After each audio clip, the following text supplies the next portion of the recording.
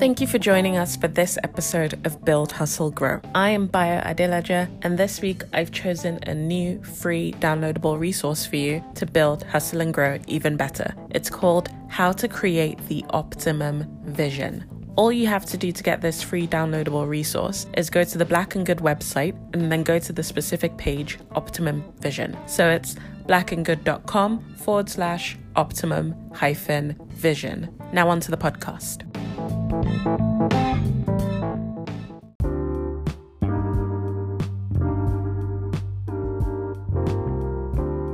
One of the greatest failures I ever had in my business journey was my inability to retain one of my best friends as a member of my team.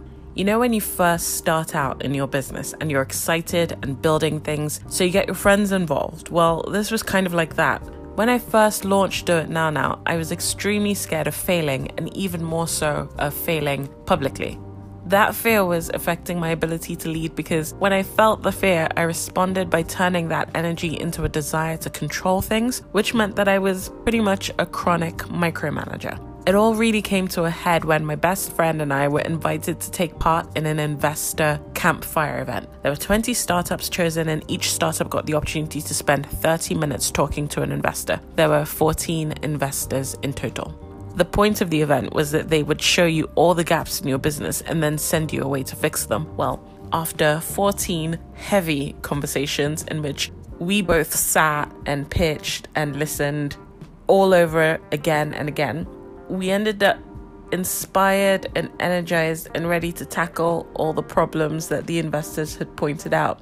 The problem with that, though, is that when we separated and I was home alone and left kind of pacing up and down my apartment, completely overtaken with a fear of failure and entirely overwhelmed by how much work I had to do to make the vision for Do It Now come to life, or at least the vision those investors had created for Do It Now to come to life.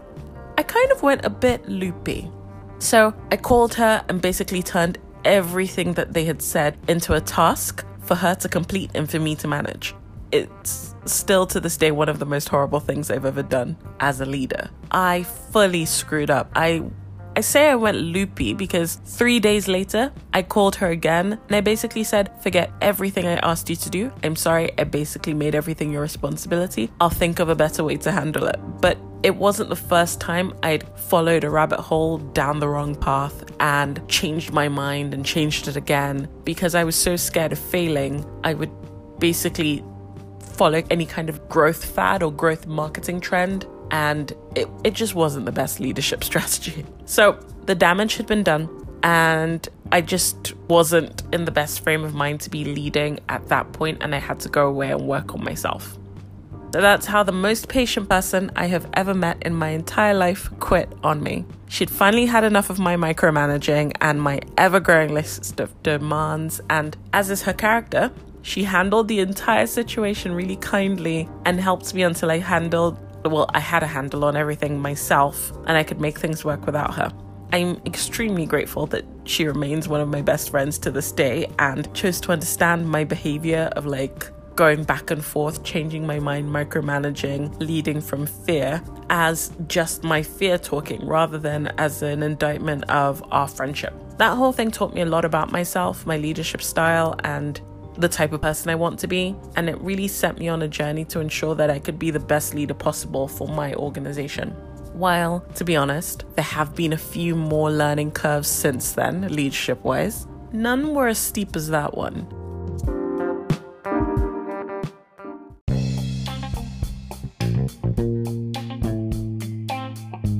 Hi, I'm Bayo Adelaja, and over the past 10 years, I have been through the unimaginable when it comes to running my business and helping thousands of other entrepreneurs run their own. I've seen all of the problems that you could possibly be facing right now, or at least a lot of them, and from that learning, I can help you understand some of the key tenets you should pay attention to when you come to build, hustle, and grow your business. Welcome to Build, Hustle, Grow. On this week's episode, I'm talking about building a team that will champion your work. Today, we're talking about teaming up champions. I don't know what came to mind when you read that title, but I want to make sure we're on the same page, so let me explain clearly. Every member of your team should be able to champion you in external spaces as an advocate. Every member of your team should be a champion in their field of expertise, and every member of your team should be able to effectively work with other champions.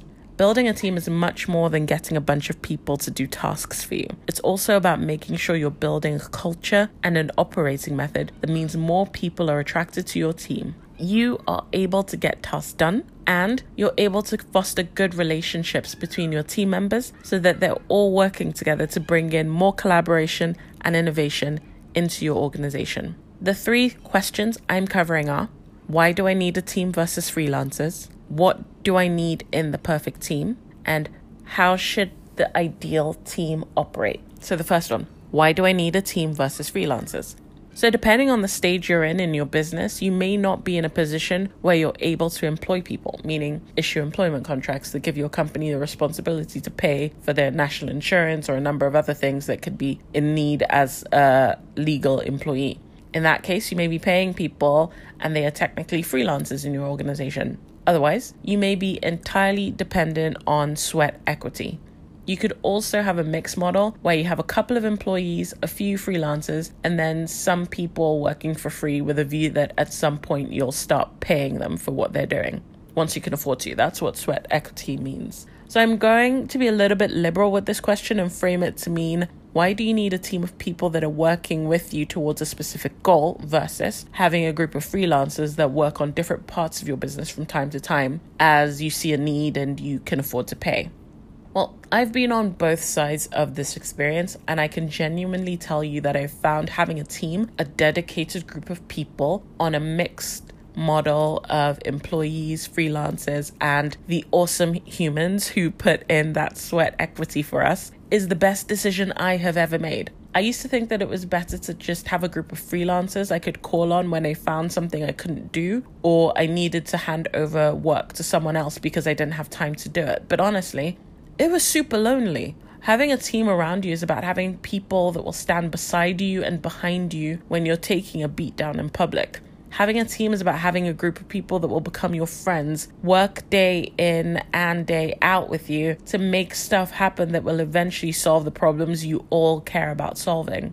The building part of a business, that part is a slog. It is a long hike up a very steep hill. Hustling and growing, that's fun. The hustling, that's the strategy. That's what most people think running a business is, like power suits and power meetings.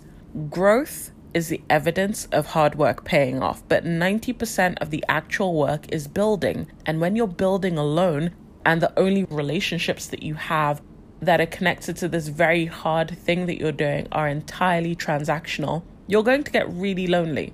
Don't underestimate the effects of loneliness on your staying power as an entrepreneur. The only reason I didn't quit Do It Now in the early days, even in the midst of really quick growth and semi-regular power move moments, was because I had the right people around me.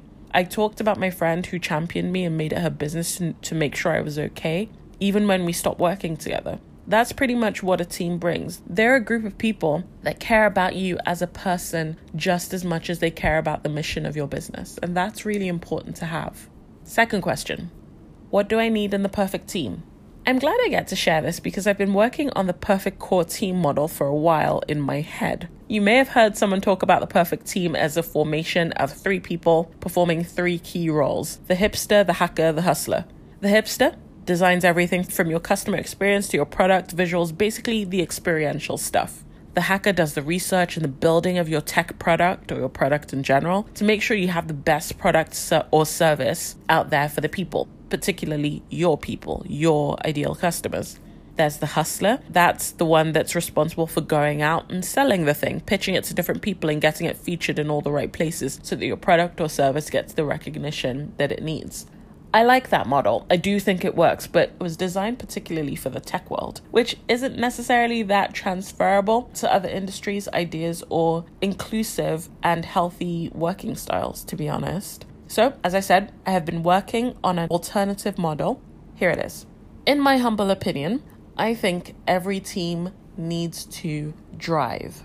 You need a designer, a renegade, an innovator, a venturer, and an energizer. Drive.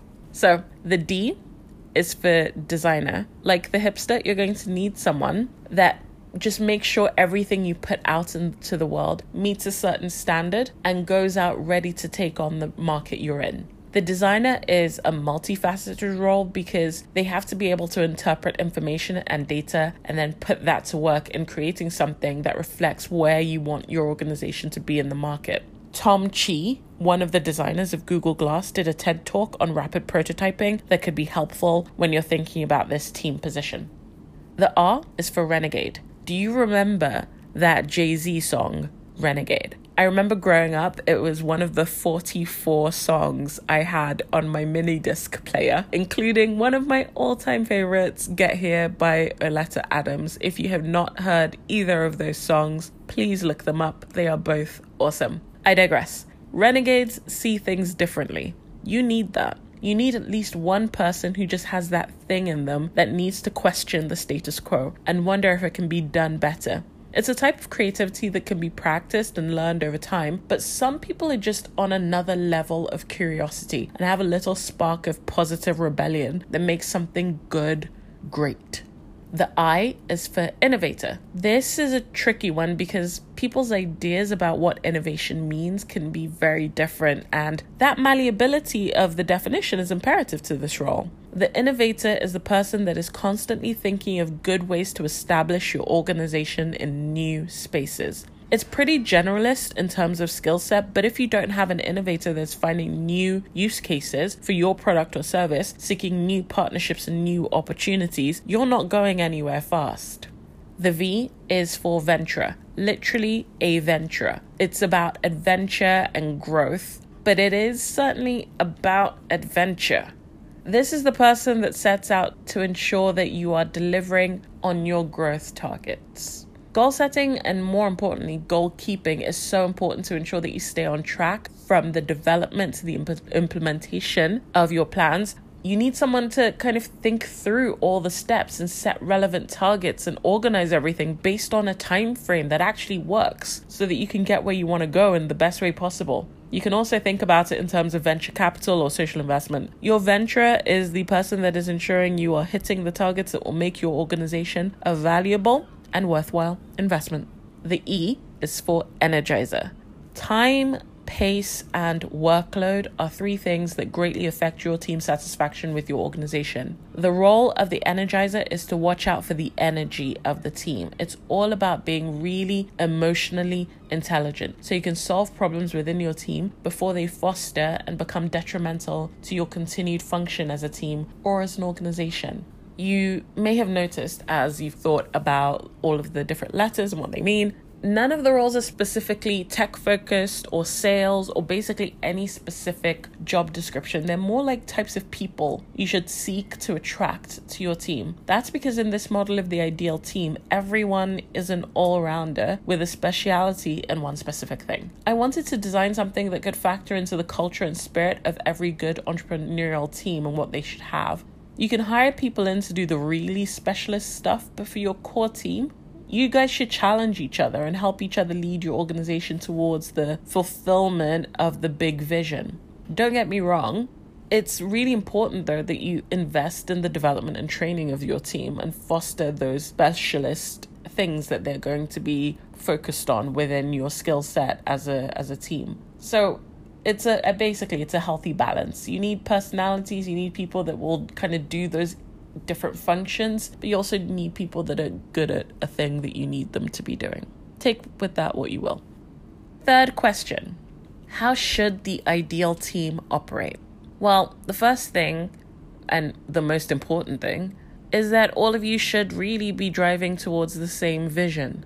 You all have to care about the vision and see your business or your organization and the work you're doing day in and day out, that business building slog, as a necessary task to get you closer and closer to the vision of the world that you want to create. Without that, you'll find it very difficult to retain your team when things get heavy and there isn't a lot of growth evidence that tends to get people excited. So make them feel validated about the hard work that they're putting in by kind of reminding them constantly of this vision. I tend to say start every meeting, especially when in the hard days, start every meeting with just a reminder that this is what we're doing, this is why we're doing it, this is why we're having these hard days right now. It's really important to just get people on that same vision track. The second thing, to make sure that you're treating each other with compassion. That's a culture thing that you have to be really intelligent about it, but intentional about fostering. Remember, even when people leave your organization, they'll continue to represent your organization, and the stories they tell can either harm you or help you. Be sure that they can tell stories that will help you.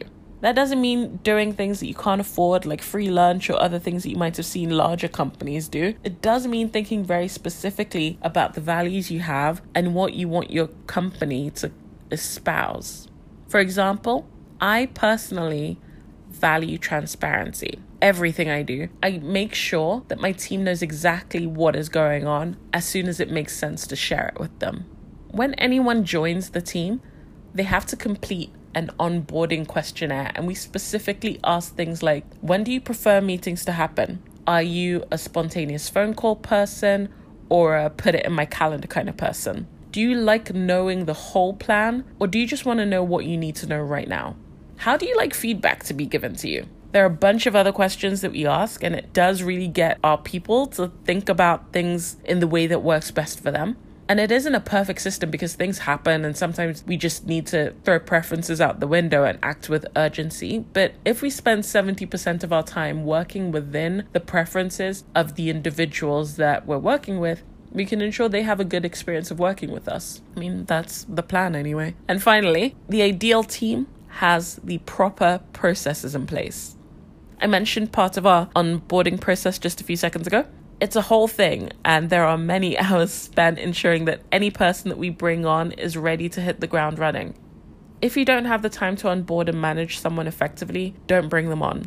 You even need to know when to turn a volunteer down. There is only so much time you have, and your team has to do all this work to help people get on board effectively. So make sure you're doing it at the right time in the right way. Before you bring anyone on, even if that person is offering to work for free, you need to factor in the amount of time it will take to train them in the way you do things and help them get acclimated into your organization. If you don't have the time to onboard them properly, don't do it. Or just make the time. The truth is, everyone that works for you will go on to tell stories about you, and those stories, like I said, can either help you or harm you. They can either be good or bad. There are no neutral experiences. It's your job as the leader of your organization to ensure that everyone you work with has a good experience of it. If they don't, analyze the whole situation and then make the necessary changes so that that negative experience doesn't repeat itself in the future.